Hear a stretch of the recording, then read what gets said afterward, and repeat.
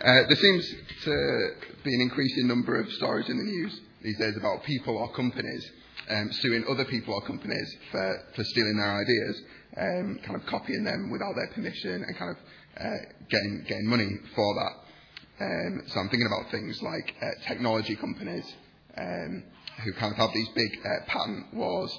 So like Samsung and Apple seem to have been fighting for years and years about all these kind of different things that, oh, this one's used my idea in their product, this one's used my idea in their product, and they seem to come to some agreement, and then a couple of months later there's another new thing coming up. Or recently you might have heard about the song Blurred Lines, which came out in 2013, written by Robin Thicke and Pharrell Williams, and they were sued recently by the estate of Marvin Gaye, not Martin Gaye, and they reckoned that this song, Blurred Lines, sounded a bit too much like Marvin Gaye's 1977 track, Got to Give It Up.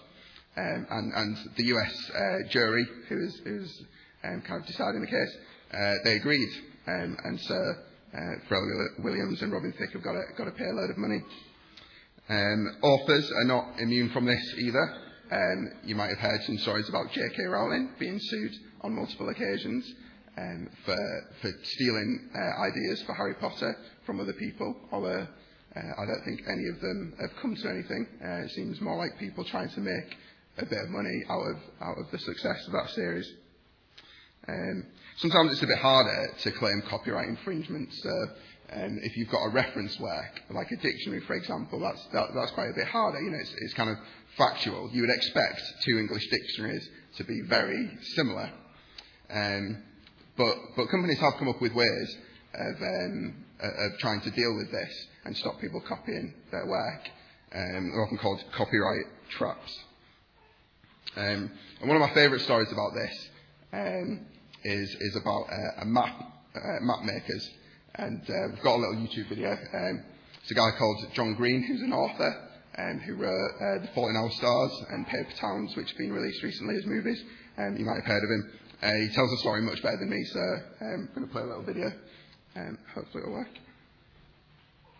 State that was made in 1937 by the General Drafting Company. It's an extremely famous map among cartography nerds, because down here at the bottom of the Catskill Mountains, there is a little town called Roscoe. Actually, this will go easier if I just put it up here.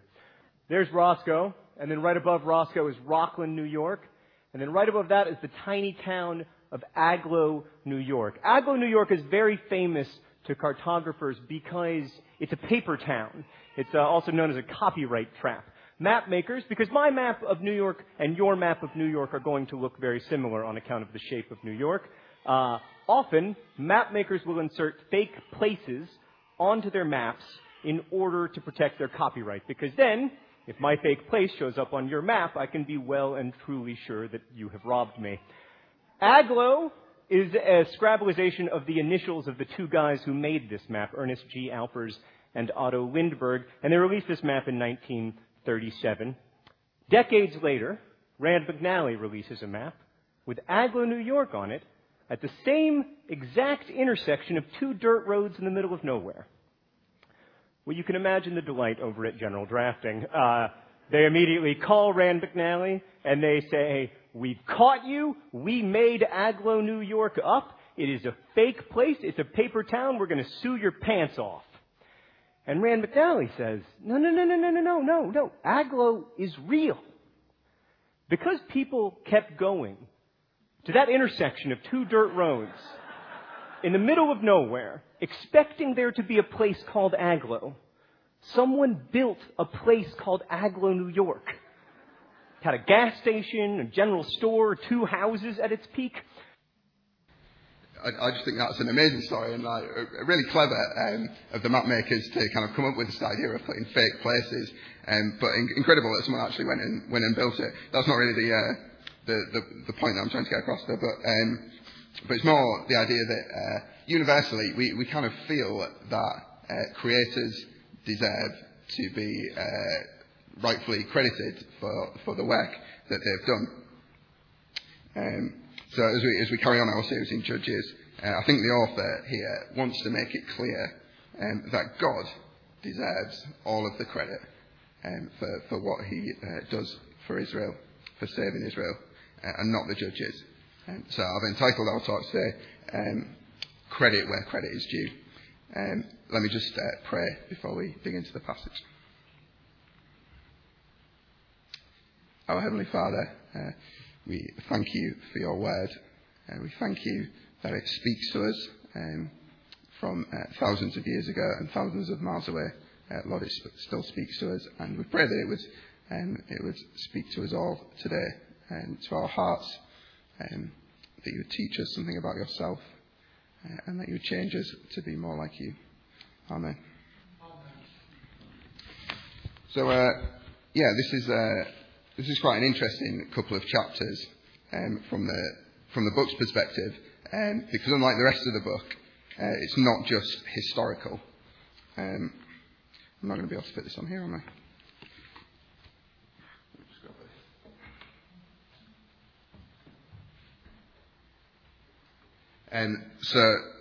So we've got the historical chapter that we read, that Louis read for us, chapter 4. But then we've got a more kind of poetic chapter 5. They're kind of two different views of the same events, really. Kind of chapter 5 is a song, really. Although we don't know the tune of it, so we can't sing it. Maybe we could have made a tune up to it and sung it. It's quite a long one there, but it gives us a more kind of colourful and emotional perspective on things. Songs were often used in ancient civilizations to commemorate victories in war, and this is one of the earliest examples that we've got of human poetry from anywhere, really. They maybe give us a bit more of an idea about the identity of the people involved, what was important to them and why, rather than just a straight, this is what happened.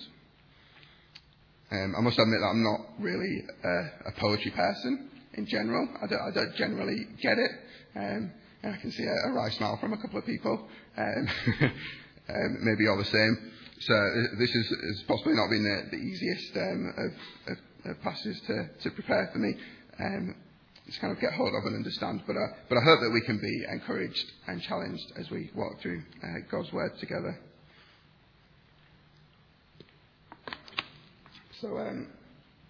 So first of all, we're going to take a look at the story from a human perspective.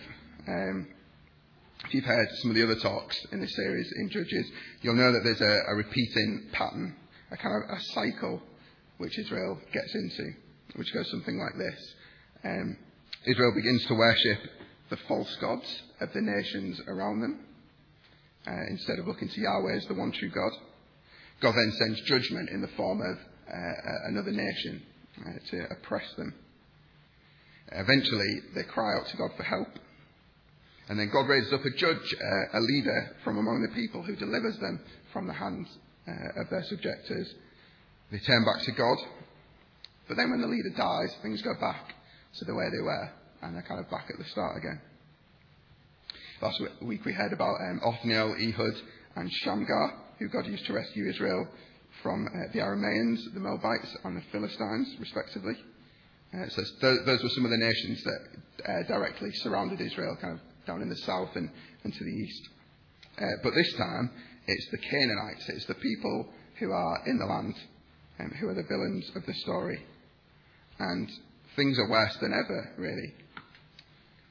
So previously we've seen that the Israelites were subjected to these other nations. That's the word that is used in our English translations. So in other words, bits of Israel came under foreign rule. But this time, the author uses a different phrase. He describes the rule of Canaan as cruel oppression. And not only that, but it's the longest lasting one so far. For 20 years, it says, they're under the rule of King Jabin. Jabin is described as the king of Hazor. Hazor was a town in the north of Israel, which has been uncovered by archaeological digs, and the evidence suggests that it was quite a big and important town in Canaan, and it was well fortified. But it's been mentioned previously in the Bible. In Joshua chapter 11, the Israelites actually burned it to the ground. So it looks like Israel has kind of left there, and they've allowed the Canaanites to come back in and rebuild this important city. It certainly has significant military power. Verse 3 says that they had 900 iron chariots, which is pretty vast. I don't know if you can picture that. It's really hard. It's huge. Nobody was going to mess with a power like that. And in charge of this whole army was a man called Sisera. We don't get that much detail about how Sisera was cruel to Israel. But if we sneak a look into chapter 5 and verse 6, we see that the roads were abandoned. Travellers took to winding paths. Village life in Israel ceased. So people were too afraid to even leave their homes. And if they did, they used the back roads instead of the main highways, because they just weren't safe. And it seems like they'd basically given up all hope. Verse 8 of chapter 5, not a shield or a spear was seen. There was no rebellion, no revolution going on. No Napoleon or Luke Skywalker was being readied to overthrow the rulers. They had no weapons. They had no warriors. Things were pretty grim, really. But then, after 20 years, some bright spark has this great idea. Crazy idea, guys, but anyone thought of asking God for help? I was like, that's a good idea. I think we've done that before, and I think we had some success with it. But 20 years it took them to come up with this idea. Their God, who had brought them out of Egypt, who had brought them into the promised land, just as he had promised. And he's already saved them a few times. Yeah, it takes them 20 years to ask him for help. So they do cry out to God, and God responds emphatically, as he always does. Only this time, he sends 3 people to rescue them, instead of just the one. And the first is Deborah. She is the judge in this chapter. Deborah is the only female judge that we read about. And she's also quite different from all of the others in that she's not a military leader or an assassin. She's more of a wise ruler. Her skills are kind of in ruling rather than in fighting. So it says that the Israelites would come to have their disputes resolved, which kind of foreshadows the kings who come later on in the Bible.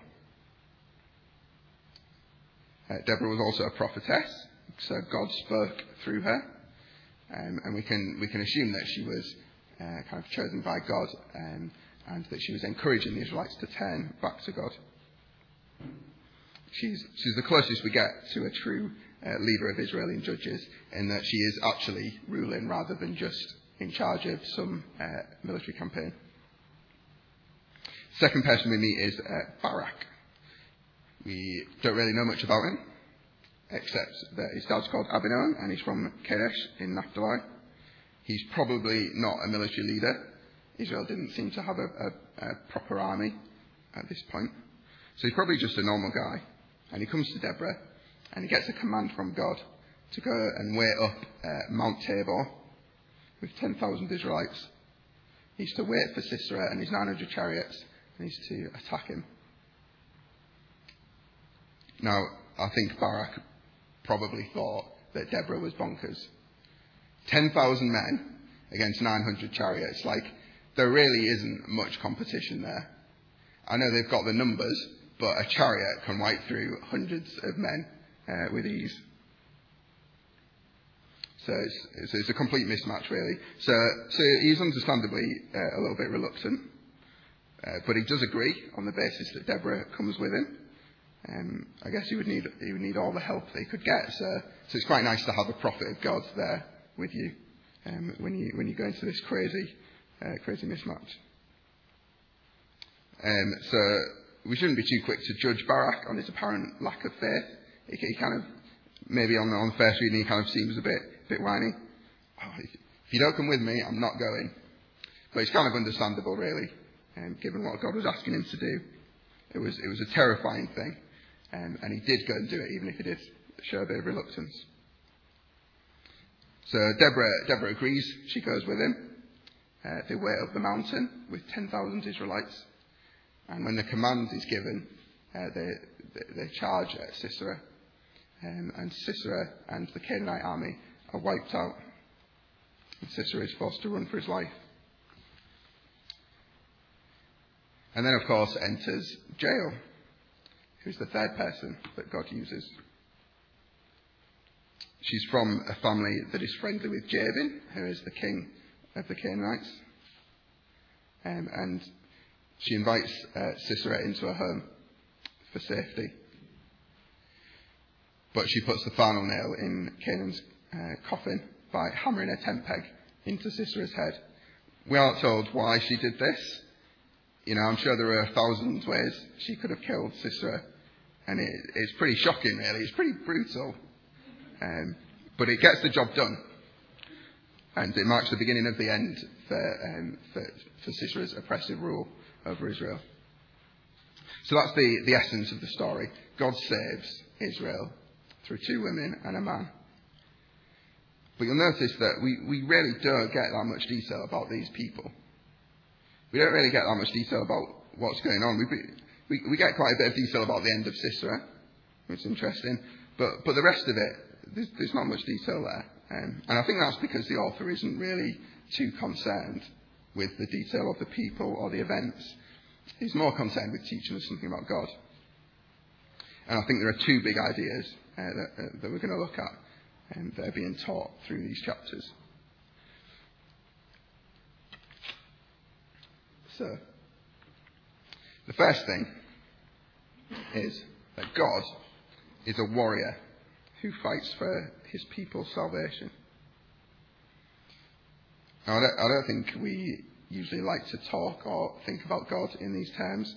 We much prefer to think of him as a loving Father full of grace and mercy and compassion. And of course, all those things are true about God, and it is good to think about those things. But this passage, and the Bible as a whole, really won't let us get away with only thinking about God in those terms. There are aspects of God that sometimes we neglect a bit, either because they don't quite fit with our picture of who God is, or because they're a bit difficult and challenging. And God's role as a warrior is certainly one of these. And I have found this tough thinking about it this week. I'll admit that. How can the same God who tells us to love our enemies and to turn the other cheek command Israel to go to war and to wipe out this whole city? And what's more, he's not just giving Israel the command from a distance, like General Melcher in Blackadder Goes Forth. If you know that, he kind of sits miles away at his desk, just giving commands. He's not in the war himself. He's just giving commands. God is not like that. He is there. He is on the front line. He's doing battle himself. So let's have a look at the evidence from the passage first, and then we'll think about how we can square these 2 apparently conflicting views of God. So the first thing we see is that God gives the command to engage in battle. So if we look at chapter 4, verses 6 and 7, Deborah sent for Barak, son of Abinoam, from Kadesh in Naphtali, and said to him, "The Lord, the God of Israel, commands you, go, take with you 10,000 men of Naphtali and Zebulun, and lead the way to Mount Tabor.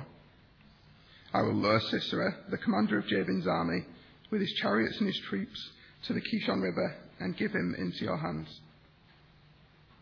It is not like it's Barak's idea and he goes to God for help. It is God's idea. And then he charges Barak with carrying out this big responsibility. But God doesn't just give the command here, does he? He gives him tactics as well. He tells Barak how many men he needs, where he needs to be, and when he needs to go.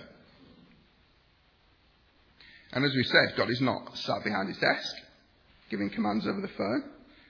He's leading the charge himself. Verse 14 of chapter 4. And Deborah said to Barak, "Go, this is the day the Lord has given Sisera into your hands. Hasn't the Lord gone ahead of you?" The very next verse, verse 15, at Barak's advance, the Lord routed Sisera and all his chariots and army by the sword, and Sisera abandoned his chariot and fled on foot. God routs the Canaanite army. And the only place I can think we use that word rout nowadays is in sports reports. So if one team has inflicted a heavy defeat upon another team, we often call it a rout. So it's kind of a big, comprehensive victory. So God basically totally destroys the troops on the battlefield. Chapter 5 adds a bit more flavour to this idea. Chapter 5, verse 4.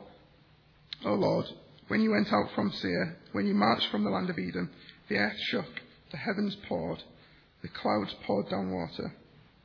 The mountains quaked before the Lord, the one of Sinai, before the Lord, the God of Israel." So we've kind of got this idea of God marching into battle. There's something quite deliberate and purposeful about that. He's not just kind of swooped in at the last minute to save them, but his intention is to fight alongside them. And he is terrifying, according to these verses. There are other terrifying warriors in the Bible. One that comes to mind is Goliath, who was a giant of a man of the Philistines. It comes a bit later on in the Old Testament. And the Israelites were terrified. They were greatly afraid, it says in 1 Samuel 17. But God is so mighty that it's not only people that quake before him, but the very mountains quakes before the Lord. To give another example from outside this passage. In Exodus, God has just led Israel out of Egypt. And Moses sings a song. And in it, Exodus chapter 15, verse 3 says, "The Lord is a warrior. The Lord is his name." If we had time, we could read that whole chapter, or indeed lots of Old Testament passages. And there's a clear picture throughout that God is a mighty warrior who strikes fear into his enemies and totally crushes them.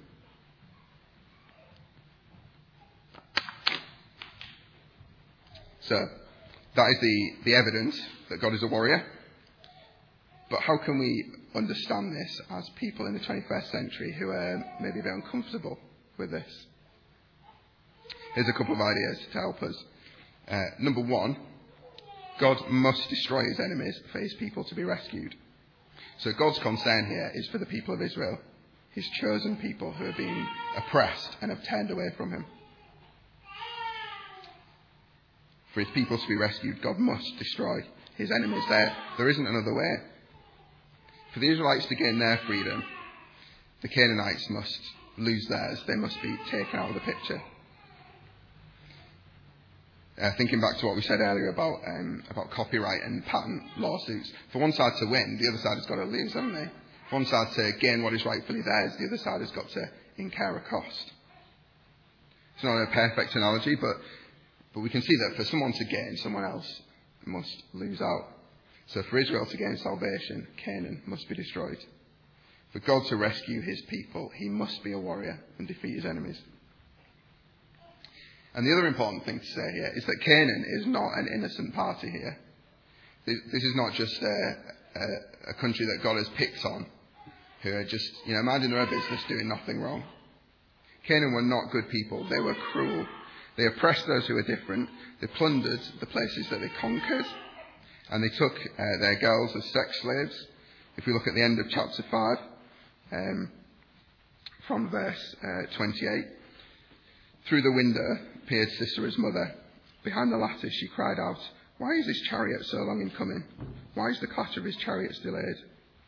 The wisest of her ladies answered her, indeed, she keeps saying to herself, are they not finding and dividing the spoils, a girl or two for each, colourful garments as plunder for Sisera, colourful garments, embroidered, highly embroidered garments for my neck, all this as plunder.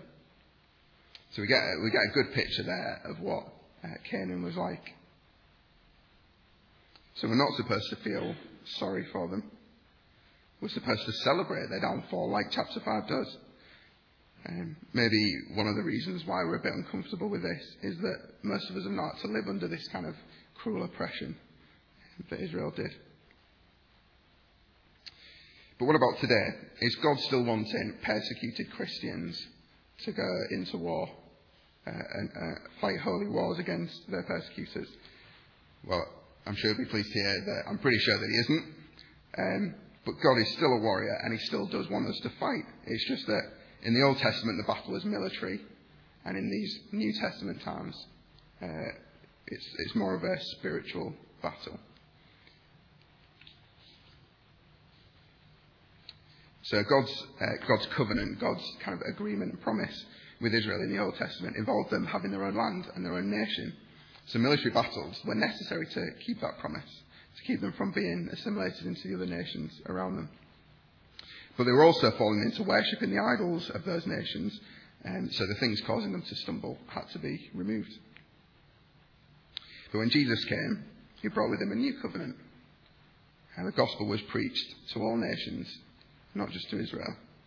And the promise of a physical land and nation wasn't really that relevant anymore. As Christians, we are people of that new covenant, so the war is not a military one, but a spiritual one. And so we see that in Jesus. The Jews were expecting this great army general who was going to overthrow the Roman Empire. But that's not what happened. Jesus fulfilled the role of warrior on the cross as he died. In the New Testament book of Colossians, Paul writes this, and having disarmed the powers and authorities, Jesus made a public spectacle of them, triumphing over them by the cross. So Christ is a mighty warrior who crushed the power of sin and the power of the devil and all his forces. But also we know that these powers are still at work. The job isn't quite finished yet. But Christ will return to complete the victory. In our Go-Co's a few months ago, we were looking at Revelation, and chapter 16 talks about the 7 bowls of God's wrath, how God will pour out his wrath as his kind of settled, controlled anger against sin. And verse 16 of that chapter says that God's enemies gathered at Armageddon, and that's where he defeated them. And a lot of people think that Armageddon is an allusion to Megiddo, which is mentioned in chapter 5 here. So this is kind of almost a pointer forward to that final battle, that final victory that God will have over his enemies. For Christians, God is the warrior that fights for us, that fights for our salvation. And it shouldn't be a point of embarrassment for us, but it should be a reason for celebration, because apart from him, we haven't got any hope.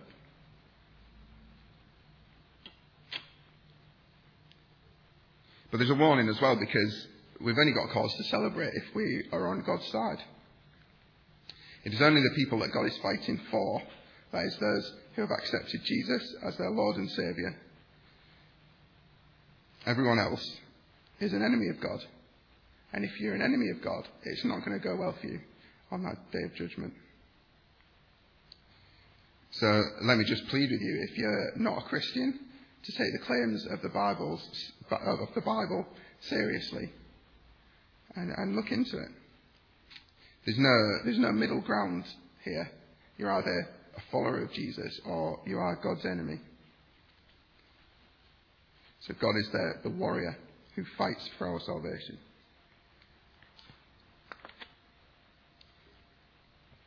So I said there was 2 main points. Second one is that God is the author who writes our salvation. Or to put it another way, God is the one who plans and controls the events of the world, and who alone is worthy of the praise and the glory for rescuing us. This story makes it absolutely clear that God is in complete control at every stage of events. So at the start of the episode, we've already said Israel was in a hopeless state. They had no warriors, there were no weapons around, while Sisera and Canaan had 900 chariots at their command. The only thing that could give them victory is a miracle. They needed divine intervention. And so God does intervene. He raises up Deborah as a prophet. He raises up Barak as a commander to put together the army. And then God brings Sisera to the banks of the river and causes a flood, which is his downfall. Let's look again at chapter 5. I'm just going to pick out a few verses here. So verse 4. Lord, when you went out from Seir, when you marched from the land of Edom, the earth shook, the heavens poured, the clouds poured down water. If we look down to verse 19, kings came, they fought. The kings of Canaan fought at Tanakh by the waters of Megiddo, but they carried off no silver, no plunder. From the heavens the stars fought. From their courses they fought against Sisera. The river Kishon swept them away, the age-old river, the river Kishon. So there was kind of a sudden downpour and a flood that basically rendered the chariots useless. It kind of made the plain muddy and boggy, so there's no way the chariots could go anywhere. And this was brought about by God in order to rescue his people.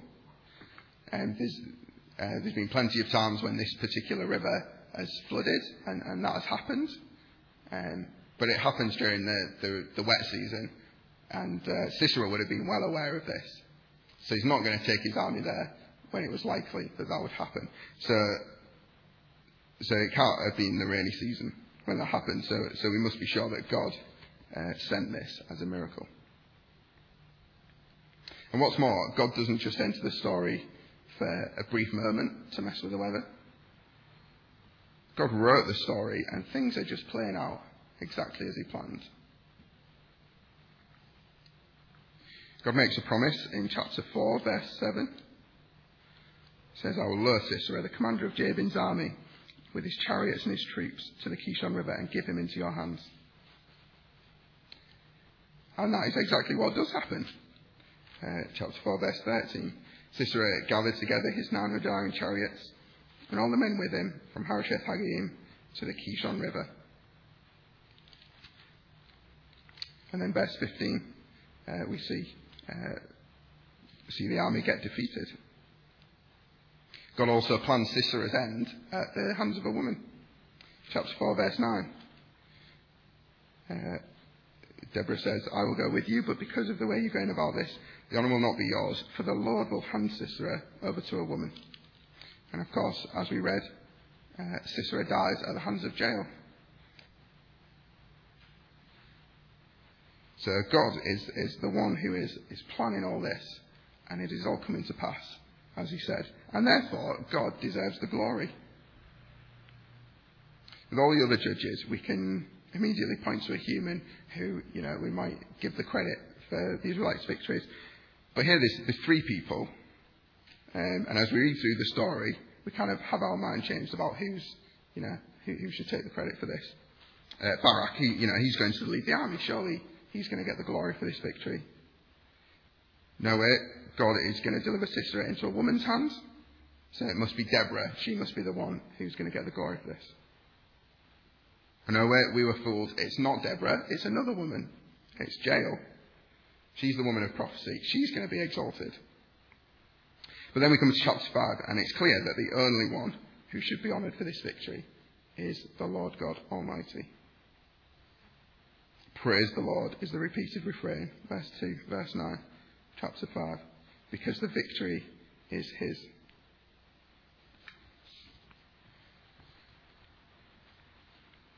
Now, it's quite normal for a nation's political leader and a military leader to take credit for their army's victories. But neither Deborah nor Barak, who are writing this song, take any credit at all. They give the glory all to God because it is rightfully his.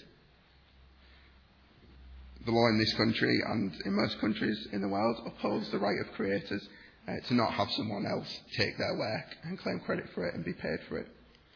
And if it's important that we give human creators, authors and composers, that sort of thing, the recognition that they deserve for their work, then how much more important is it that we give God the praise for his work?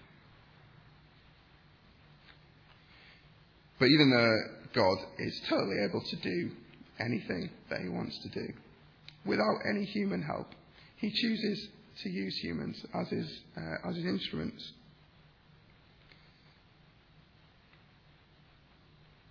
Let me say that again. God is more than capable of doing everything that he wants to do without the flawed, sinful people that we are stepping in.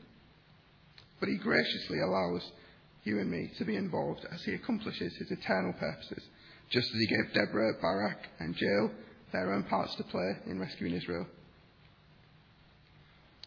Let me give an example close to home. The Bible is quite clear that none of us is able to do anything to change our or another person's heart to make them follow Jesus and be saved. And yet, every one of us here today who is a Christian will have a story which involves other people kind of teaching us and leading us to Christ.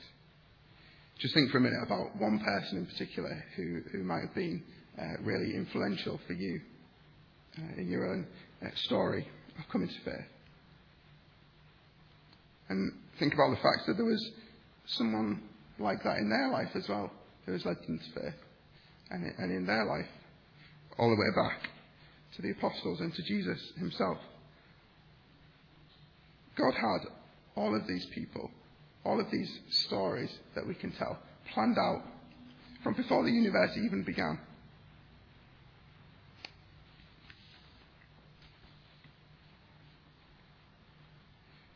But even though God has the whole of history mapped out, and even though he deserves all the glory for salvation, we are still responsible for our actions when we fall short of what we should be, even those which God uses to serve his purpose.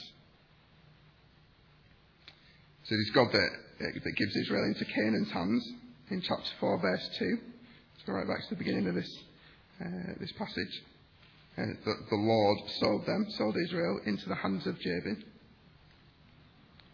But the Canaanites are still punished for it, and God is still angry with the Israelites who wouldn't get involved in fighting. In chapter 5, we didn't read it earlier, but there's a chunk there. I won't read it now either. You can go in and read it later, but it kind of goes through a lot of the tribes of Israel, and some of them joined in the fighting, and some of them like, no, I don't fancy that. I'm going to stay at home.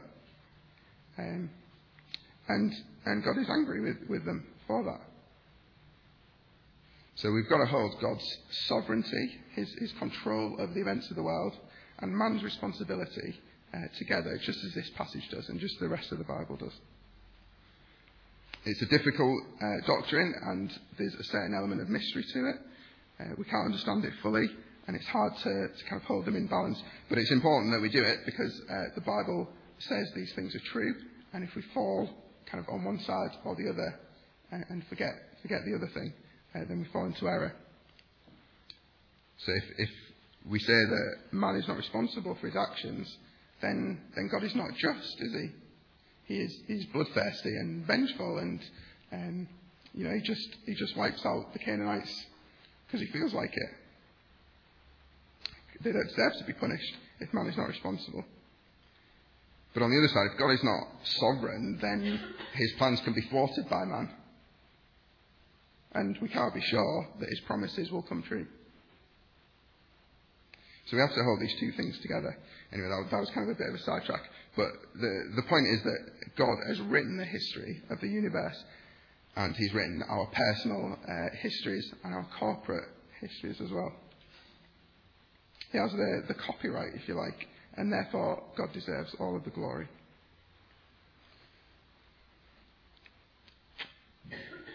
So, two big ideas that this passage is trying to teach us.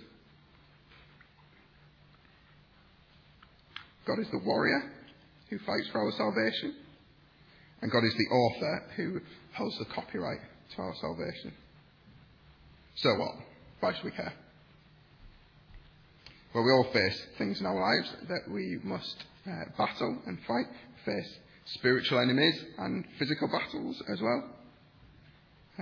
So it is great to know that God is a warrior who fights for us, who doesn't sit idly by when things are tough. And it is also great to know that he knows the end of the story because he wrote it.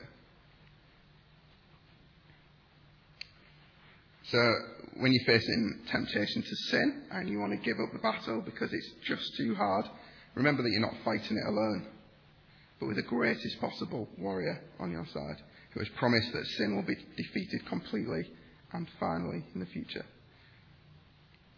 When you're battling things from within, doubt and fear and apathy, whatever it might be, or enemies from outside, other people, or our circumstances, know that God is a warrior and that if God wants them to be defeated, they will be defeated without a shadow of a doubt. Now, this isn't a promise that you're going to win every single victory along the way. God's plan for us will probably involve suffering at various points and in various ways.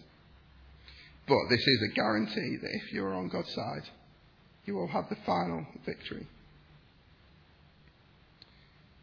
And when we do see victories, when we don't give in to temptation, when we see people come into faith, when we see the church growing and God's message going out in our town, in our country, let's not pat ourselves on the back for it, but let's give the glory to God.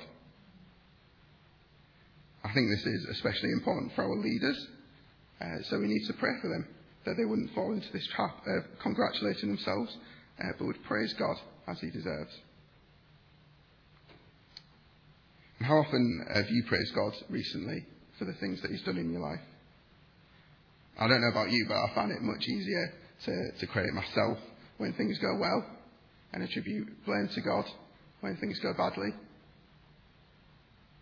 One of the youth was saying to me recently, I really like to brag. It's really nice to brag, isn't it? You know, when people think, you know, you've done something really good. You know, that's probably a challenge for a lot of us. How can we be good at giving the glory to God, bragging about God and not about ourselves? I guess on a practical level, we can be good at that by maybe spending time regularly thinking about it, writing it down, whether that's kind of as a diary, or if you're more creative, maybe a song or a poem, whatever it is. And how about asking each other, not like as a test, you know, have you been praising God this week, but more to just encourage each other to think about all the great things that God has done for us.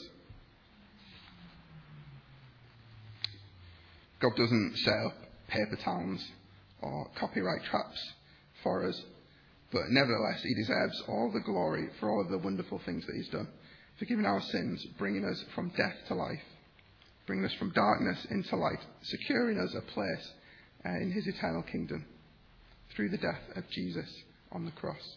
So let's give credit where credit is due. Let's pray.